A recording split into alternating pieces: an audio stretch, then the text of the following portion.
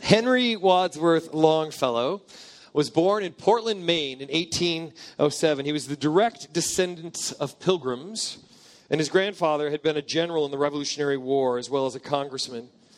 And Longfellow loved America. He was a poet, and some of his very earliest poems as a child talked about his great love for America. By any measure, Longfellow had a very privileged life. He went to the very best schools as a child. He went to Bowdoin College, which his grandfather had actually founded.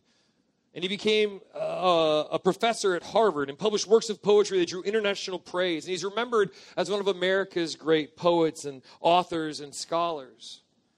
And yet his life also had tremendous difficult times. Early in his career as a professor of modern language, he was asked to travel to Europe for 3 years to study language, to learn French, Spanish, and Italian, which he did. And then he also threw in Portuguese and German, because why not?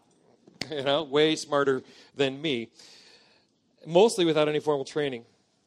But while he was abroad in Europe, he got the news that his favorite sister, Elizabeth, had passed away suddenly at the age of 20 from tuberculosis. And so here's this young man alone in Europe, a continent away, an ocean away from his friends and family as he grieved. After 3 years of study and travel throughout Europe, he returned to the U.S., and on September 14th, 1831, married his childhood friend, a young woman named Mary Potter. And he worked as a professor and a writer. His work once again called him to go to Europe because he hadn't learned enough languages yet. So he went there, and he studied Dutch, Danish, Swedish, Finnish, and Icelandic. This guy was good at languages, I'm just saying, gift of tongues. And while he and his wife were in Europe, his young wife, Mary, became pregnant, which was joyous, obviously. But 6 months into the pregnancy, she had a miscarriage. And sadly, due to complications, both the child passed away as well as Longfellow's young wife at the age of 22. And so once again, Longfellow is in Europe, alone, and an ocean away from the friends and family, and he was alone to grieve. During that time, he wrote in his journal, "One thought occupies me night and day. She is dead, she is dead. All day I am weary and sad." Longfellow returned to the United States, and he began his work teaching at Harvard, all the while mourning the death of his child and his wife. But while he was there, he met a woman named Fanny Appleton. And he was a big fan of Fanny Appleton. She was not a huge fan of him, however. And it took him 7 years of trying to woo her. He said, "Victory hangs doubtful. The lady says she shall not, and I say she shall. It is not pride, but the madness of passion." I love the language of this era. We just don't talk that way. I say she shall. Or if we do, it's bad news. Anyway. But after 7 long years of wooing her, she relented, and they were married in 1843. And Longfellow absolutely loved Fanny. He wrote so many poems, but of all the poems he wrote one love poem ever, and it was about Fanny. He wrote these words, "Oh, my beloved, my sweet Hesperus, my morning and my evening star of love."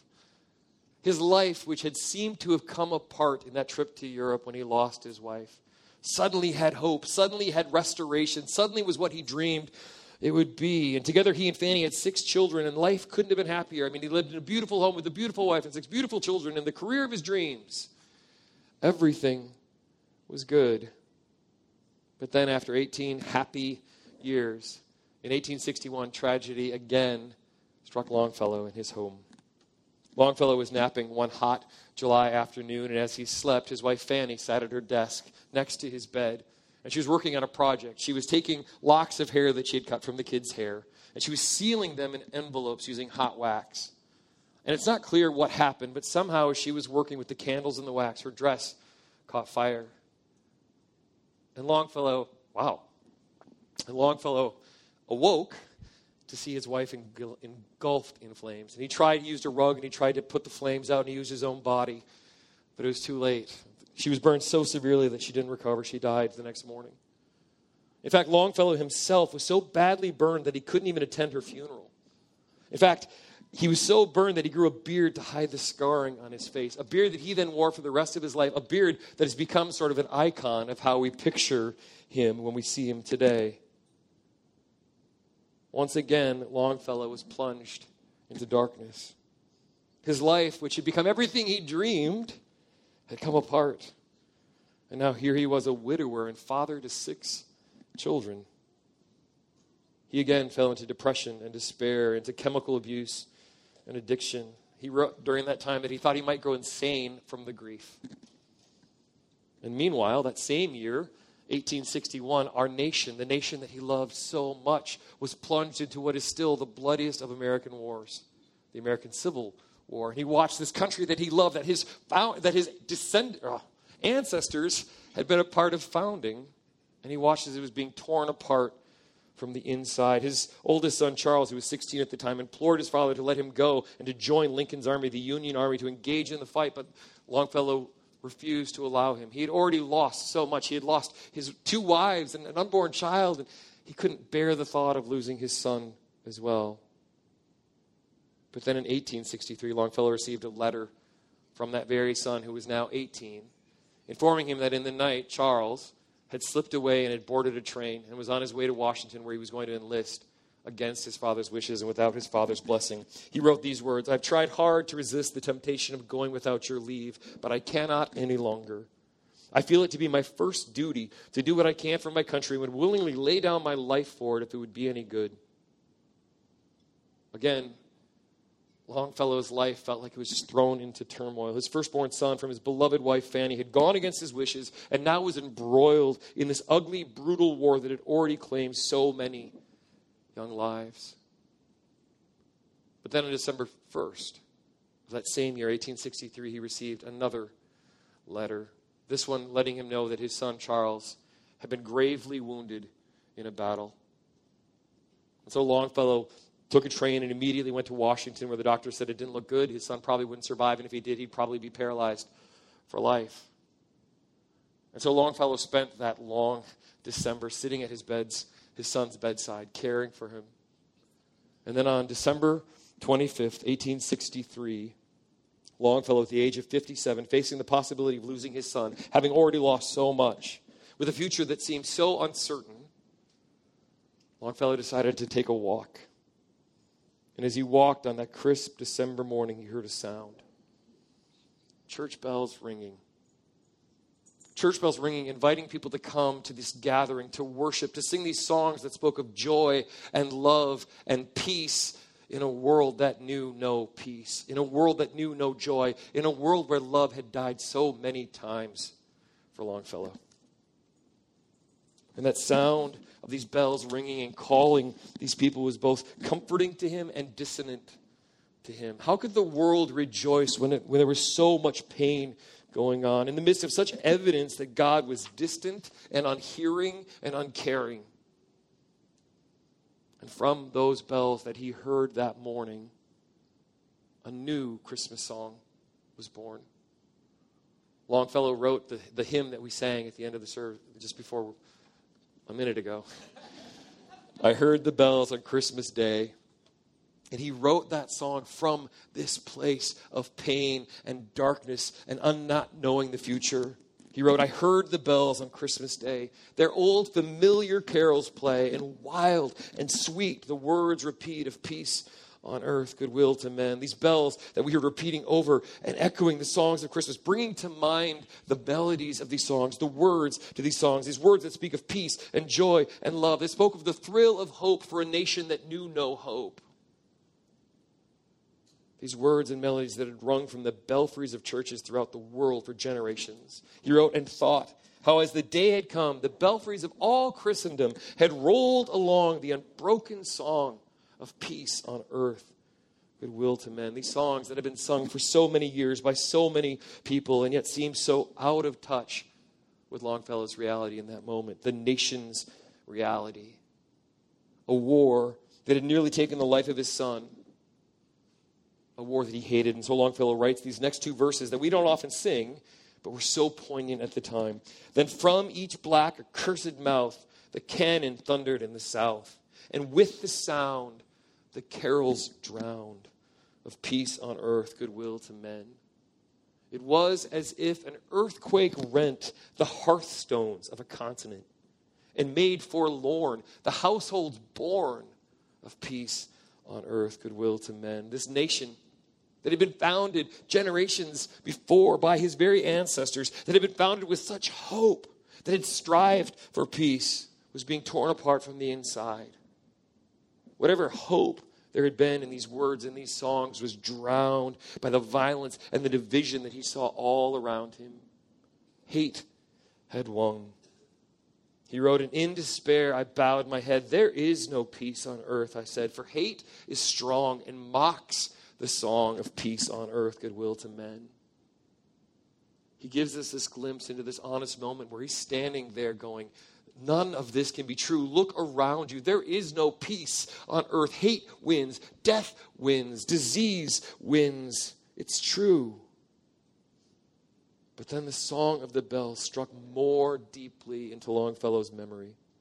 The bells awakened a deeper recollection that went further. Longfellow would remember an even truer truth, an even realer reality, an even stronger promise. The promise of a God who is faithful. Then pealed the bells more loud and deep. God is not dead, nor doth he sleep. The wrong shall fail, the right prevail, with peace on earth, goodwill to men. These bells, these Christmas bells, ring of a truth that is louder and deeper than death, louder and deeper than hate. These bells brought Longfellow back to the songs that he had heard and that he had sung and that he had rehearsed all of his life. These bells and the truths that they recalled were able to bring him back to wonder. Were able to anchor him in the truth of who God is and that God would be faithful to do what he said he would do even in the midst of storms. And he ends this carol by saying, till ringing, singing on its way, the world revolved from night to day. A voice, a chime, a chant sublime of peace on earth, goodwill to men. These songs, these words were able to bring him a new perspective in the midst of his despair. God is not dead, even in this, nor doth he sleep. And in the face of these incredible circumstances, Longfellow chooses to believe, and then he acts on belief. Using the gift that he had been given by God, he uses his words to communicate the hope that he was able to experience in this moment of despair, to share that with generations who would come. Despite his relative fame as a poet, and in our culture being a famous poet isn't that big of a deal, most of us probably can't list another Longfellow poem that he wrote. I can't. I mean, I've got a book of Longfellow at home, but I use it to prop up a lamp in my living room so I look smarter than I am. But this poem is probably the best known. It's become his legacy, and it has provided hope for generations for people during this Christmas season. Which is crazy, because why do we need hope at Christmas? It's the most wonderful time of the year, right?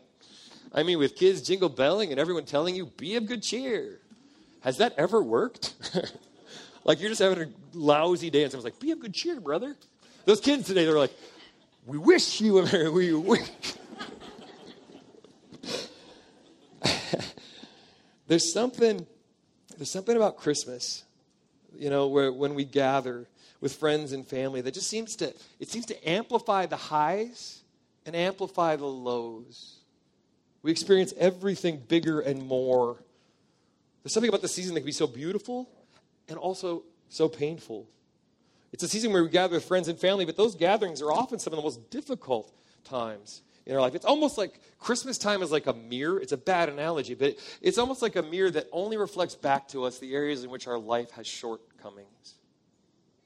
These gatherings where we go and we see all these other people make it all the realer to us how alone we feel as a single person.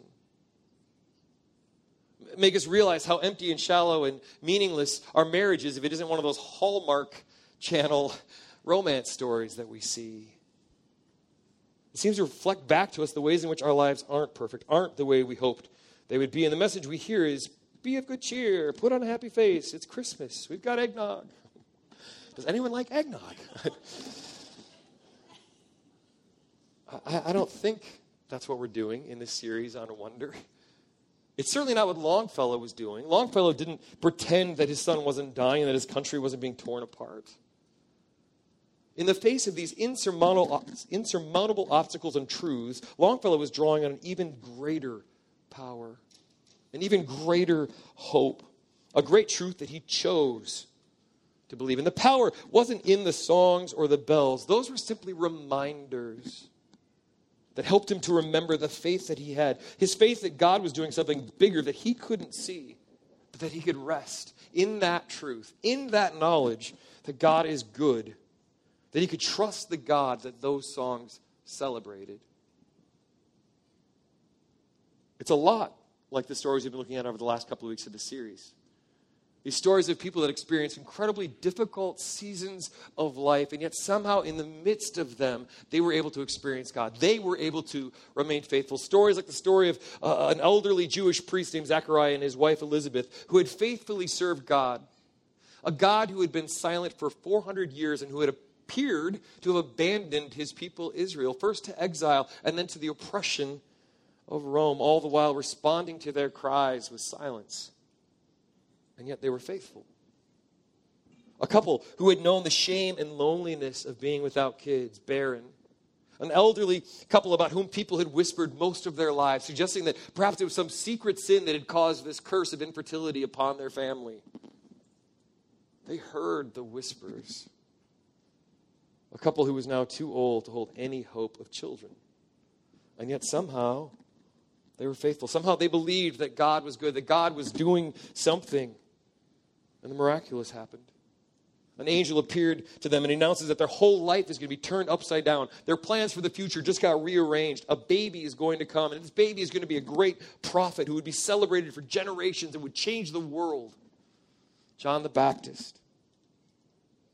And then the author gives us another story, sort of a contrasting story of a young Jewish peasant girl named Mary, who was living in obscurity in this little disreputable town called Nazareth, living in poverty, but who still believed that God was good. A young peasant girl who didn't ask to be involved, who was simply going about her meager life when suddenly an angel appears to her and announces that her whole life is going to be turned upside down. That scandal was going to come. That her plans for the future just got rearranged. That she was going to become pregnant, even though she had never been with a man.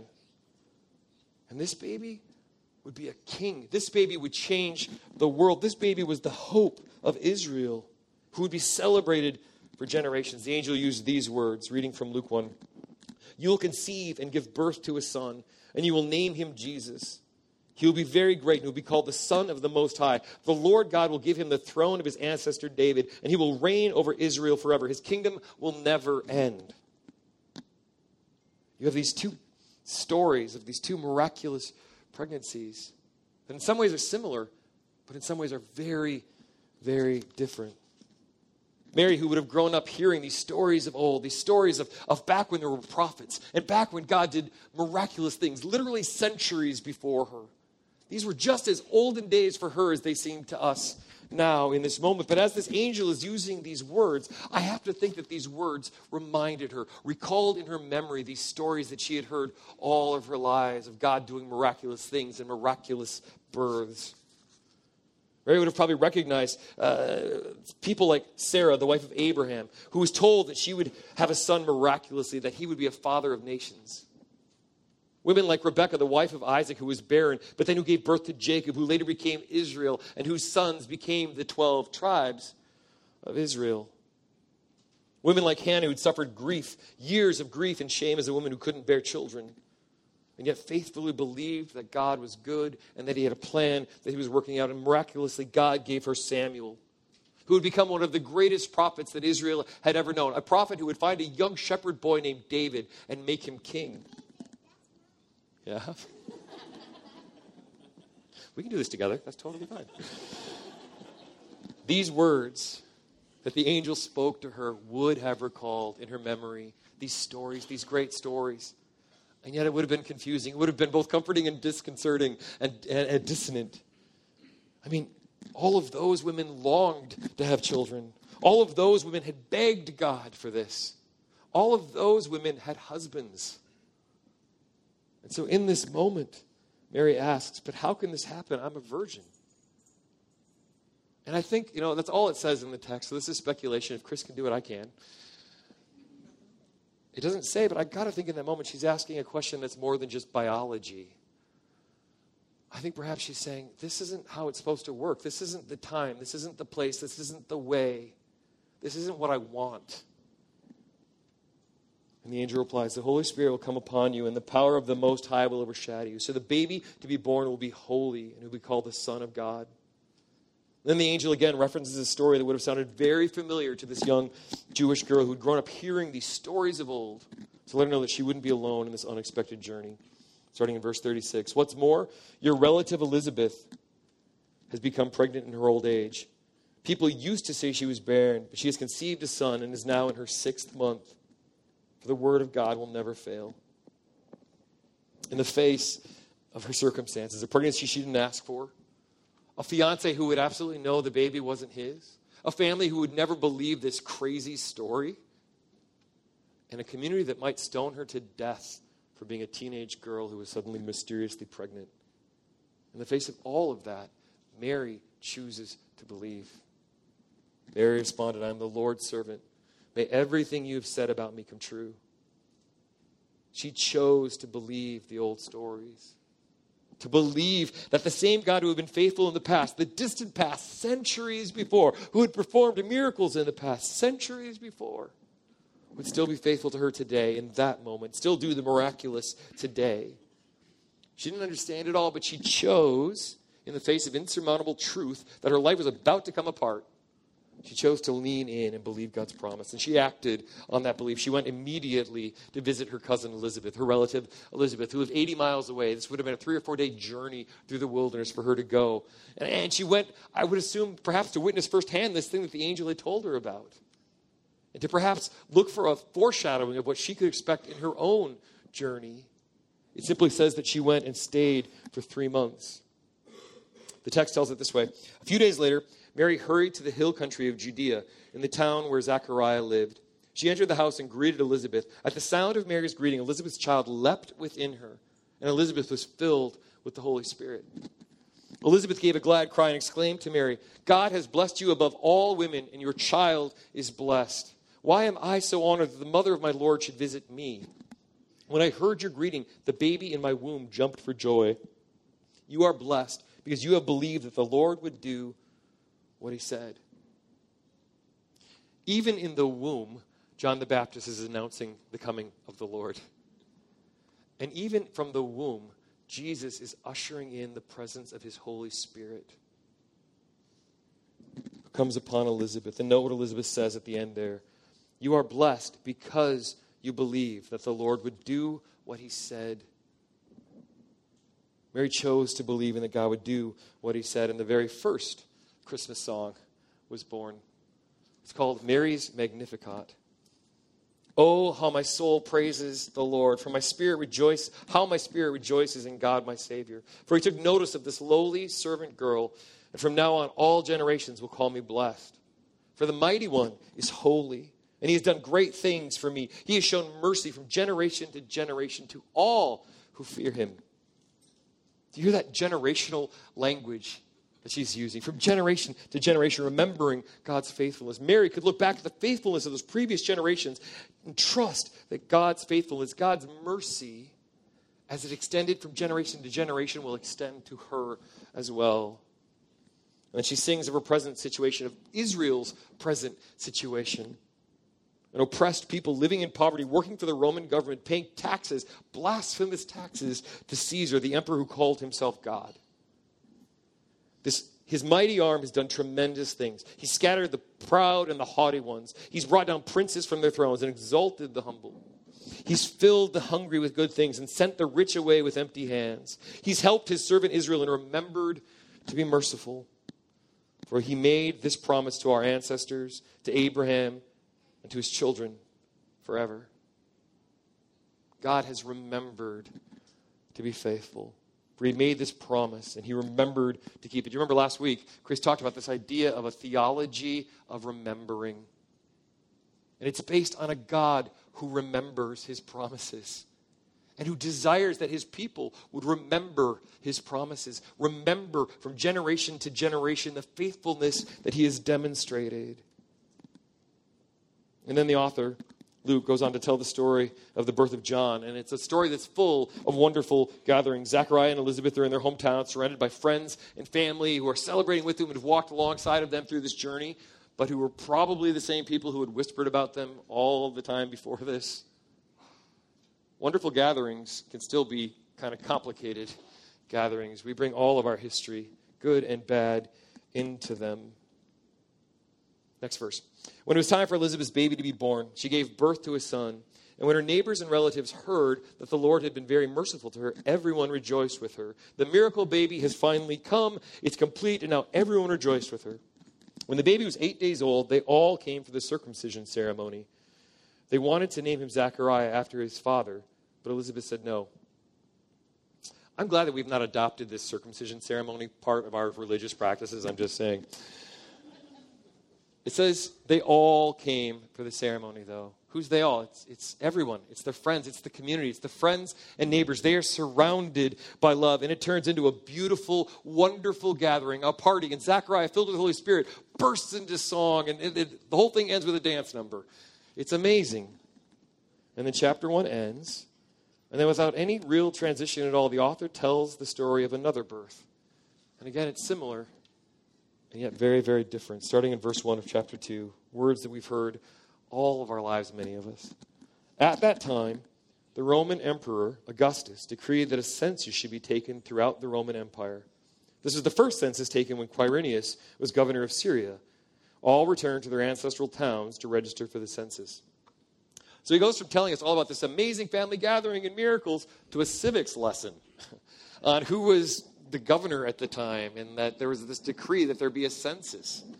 That's strange. Right? I mean, we've heard these words so many times that it sounds normal, but why would God choose to set up the story with the backdrop of his arriving on earth with some lessons about who is governor of what? Well, I think in part, the author's reminding us here that Rome is still very much in power. The enemy is not yet defeated.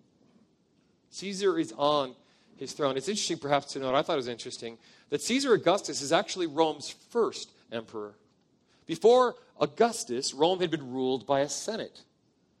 But that Senate had given Augustus absolute power in the world. This was the most powerful man in history. He ushered in an era of peace by violently crushing all resistance. And so the author is reminding us that emperor, the first emperor, is still on his throne. And he's demanding the census so that their taxes can be increased. It's the very issues to which Mary had spoken in her song of princes and the rich and the poor and the hungry.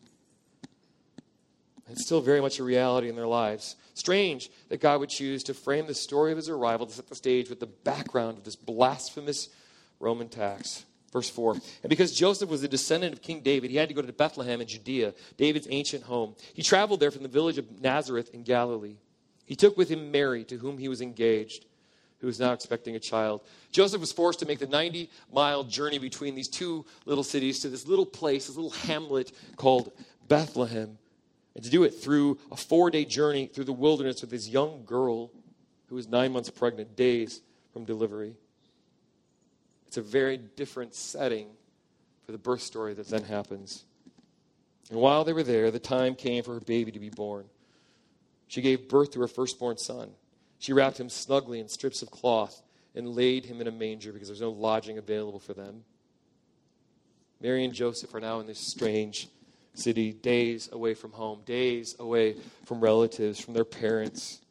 They're now surrounded by friends and neighbors they are not surrounded by friends and neighbors who have been a part of this journey with them. Instead, they haven't been able to find lodging anywhere, and so they are somehow in this shelter where there are animals and they're surrounded by filth and feed. There is no welcome, there is no party, there is no celebration, no dance number, just exhausted silence. Silent night was probably not how Mary had always envisioned the birth of her first child. I'm sure she had her whole life imagined being with her mother, being with her aunts and cousins, being surrounded by family who would celebrate with her, who would argue over who got to hold the child first. She may have even thought back longingly to that celebration that she had just been at a couple months ago when Elizabeth's child was born, and she saw her surrounded by her own relatives. She had been one of them. But now here instead she's with Joseph, this man who's not even really her husband yet. This man that she doesn't even really know yet because it was an arranged marriage. And the only guests that come are a bunch of ragtag strangers, shepherds, society's outcasts who are dirty and smelly. This could not have felt like the faithfulness of God to Mary in that moment. This couldn't have felt like the fulfillment of the promise that she had received from an angel. He had said that the child would be great, that he would be the Son of the Most High, that he would be a king on David's throne, that his kingdom would never end. And this must have felt like a kingdom that never even got started. And yet in that moment she believes. How was she able to maintain her faith, her faithfulness to God in what had to have seemed so far from being blessed? Perhaps Elizabeth's words, you are blessed because you believe that the Lord would do that, do what he said. Maybe those words were still playing in her mind, but those were many months ago, many miles ago, and many whispers ago. What sustained this young girl in the midst of these incredible challenges and trials? I think perhaps it sounds simplistic to us, to our ears. It sounds churchy, but I think perhaps it was faith. Faith that went beyond her ability to have faith. Faith that allowed her to see her present in the light of God's consistent activity throughout time and history from generation to generation. A faith that had been modeled to her, taught to her, told through the stories of old so that she had that seed of faith in her mind, in her heart. A memory that was recalled when the angel spoke to her using these words that harkened back to those old stories. But I think it was also more than that. I think this is a faith that goes beyond training, that goes beyond what we can give to our children. This is a faith that comes only from God, as a gift from God. Her faith came from God in this moment that had to feel so vulnerable and so scary and so low for Mary. I think often it's when we're at our lowest, when there seems to be no hope, that we are most open to hearing God. To hear his still small promise that he is still faithful. One commentary put it like this. Often, it is those in need who are the most spiritually sensitive to God and who are gifted with faith by him. It's interesting. If you do any research on Longfellow, I know some of you might Google him this afternoon. If you look at his life, he really wasn't much of a church guy most of his life. He grew up kind of nominally Unitarian, didn't see a whole lot of need for this talk about salvation and redemption and sin and the cross and all of that. But he was a seeker. He spent his life exploring faith and looking at Christianity and what it meant.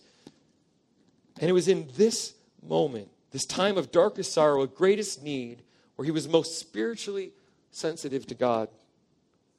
Where perhaps on that cold Christmas morning in 1863, Longfellow had an encounter with God. Perhaps in the stillness, he was able to hear God whisper, I'm not dead. I'm not sleeping. I'm not silent. I'm here with you. I am in the midst of your pain. I too grieve the brokenness of your world. I too grieve the injustice and the war. I grieved with you each time you lost someone that you loved. I was the first to grieve. But death doesn't win. Hate doesn't win. I do. And I'm with you. And here in this Bethlehem story, we see Jesus, God's promise that I am with you. And that promise actually takes on flesh and blood. He took on flesh to fulfill the promise from generations before. He came not in the temple of Zechariah, not in the throne room of Caesar, but in the most meager and simple and everyday common place to everyday, meager, simple people. And I think one of the reasons that God chose to come to earth with such a strange backdrop, to take on flesh in such a humble, lowly, meager, broken way, such a strange and unexpected way, was to show us generations later that God still desires to meet us that way in our everyday broken life experiences, in our everyday common highs and lows.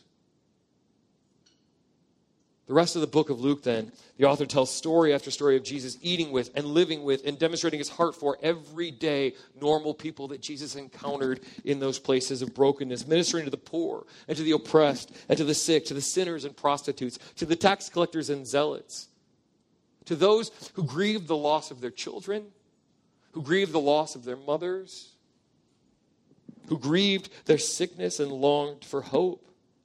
And Jesus meets them in that place. People who are in their moments of greatest needs, which for them, and I think for us, are the moments that can be the most spiritually sensitive to God. The moments where you're most able to hear the voice of God saying, I'm not dead, I'm with you. I got you. The next couple of weeks, as we as a nation come into as a world, come into the last home stretch here to the Christmas season, this Christmas season which can serve in so many ways as a mirror to us, many of us are going to face these moments. And even if we don't, we are gathering with people who are. We are gathering with people who will be. I was struck after the first service how many people came up to me and said, I hate this time of year. My dad died this time 4 years ago. My mom, one guy said last night, one of his very good friends passed away. Like, why does it have to happen now? When we gather during these times, these gatherings can be so wonderful, but they can also be so hard. As we go to work parties and family gatherings, the stress of buying gifts and making food and trying not to talk politics with your dad because that never ends well, ever.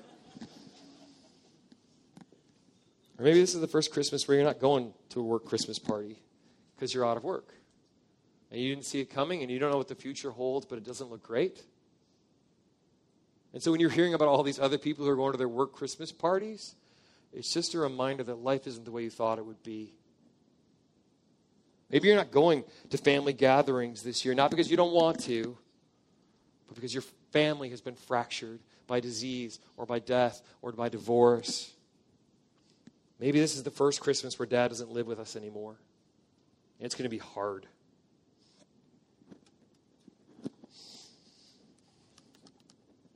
Maybe this is the first Christmas without your mom.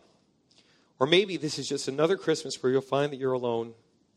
And maybe Christmas just feels like another reminder that you missed that person that was taken too young. I don't know what those moments are going to be for you this year, but many of us will have them, and all of us will experience others who are having them. How do we go into those moments and thrive and do well? If you came this morning and thought I was going to give you like 6 tips for beating Christmas, sorry. This isn't easy, and these things aren't easy. And the people in your lives, if you're not experiencing them, they are. And it's hard, and telling them to be of good cheer doesn't cut it, no matter how hard you wish them a Merry Christmas. How do we do this well? It may sound simplistic, but I think the answer is faith. A faith that goes beyond be of good cheer, that goes beyond trying to white knuckle it, a faith that doesn't pretend it's not hard, but a faith that allows us to see our present reality in the light of God's constant activity, consistent activity throughout time and history from generation to generation. A faith that recognizes that these moments of greatest need are often the moments where we and those around us are able to see and experience and meet God, maybe in new and profound ways that shape the rest of our lives like it did for Longfellow. A faith that chooses to believe those old stories that seem so ancient when there were prophets and when God did things that were miraculous. To believe that the same God who did those things, who had been faithful in that distant past, is faithful today and is still doing miracles today. A faith that draws on generation after generation after generation of people who've gone before us and in their moments of darkness testified that they experienced God in profound and wonder-filled ways. Allow those voices of the past to speak into your present reality. A faith that we rehearse and repeat when we come together like this and we gather and we sing these songs of old so that when we hear the bells on Christmas Day, we can recollect. When you mispronounce it when you're reading it, it's one thing, but that was out of my mind. So that we can recollect these words, these truths, these promises that God is who these songs say He is, that God is faithful, these truest truths, that God cares, that God is with us, that God is for us. A faith that we can ask God to give us because we know we can't do it on our own. A faith that repeats these songs and these stories of old until they become what Longfellow ends his song by calling a chant sublime. It's beautiful, but what is a chant sublime? Here's what one author says. A chant sublime is a phrase of truth that carries eternal weight and power. No matter how long ago it was written, no matter how often it's said, it still has juice on it. It's an unbroken song that anchors us to God, though we are tossed about by storms. And the carols are bursting with chant sublime. I love Christmas carols. I love being at a church that sings Christmas carols. I know they're not for everybody, but there's so much truth in these old texts. I would invite you this week, as we are preparing to go into this next season, which is going to be wonderful and probably complicated and sometimes hard. This week, press pause. Literally put a date on your calendar if you need to, or you can take an hour and just read through some of these old hymns. Read O Holy Night. It's one of my favorite, and the text is so rich. Read that now so that when we gather next Sunday night and we sing that, you can declare those truths knowing exactly what you're speaking. When we go into these gatherings, it can be so wonderful and so complicated and hard.